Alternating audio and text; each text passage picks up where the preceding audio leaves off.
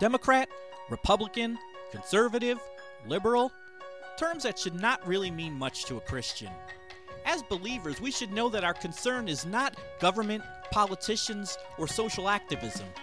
Jesus gave us guidance when he says in John 18:36, "My kingdom is not of this world. If it were, my servants would fight to prevent my arrest by the Jewish leaders. But now, my kingdom is from another place." When instructing his disciples, Jesus did not tell them to take back the government, change the laws, or be selective about leaders. He charged them to go into all the world and preach the gospel, and to make disciples of all men. The apostles realized that real change would only come from the hearts of men being regenerated through the power of the gospel, not changes in social structure. The same still holds true today.